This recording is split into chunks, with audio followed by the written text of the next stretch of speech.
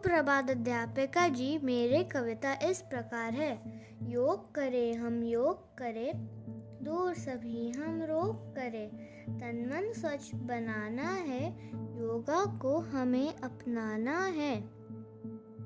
आलस को दूर भगाना है, जो हमें अब अपनाना है। योग करें हम योग करें, दूर सभी हम रोग करें। नित्य जो करता बालक योग, सदा वह रहता जीवन में निर्दोष। अपना लोगे योग को रोज, उत्तम जीवन का करोगे भोग। योग करें हम योग करें, दूर सभी हम रोग करें।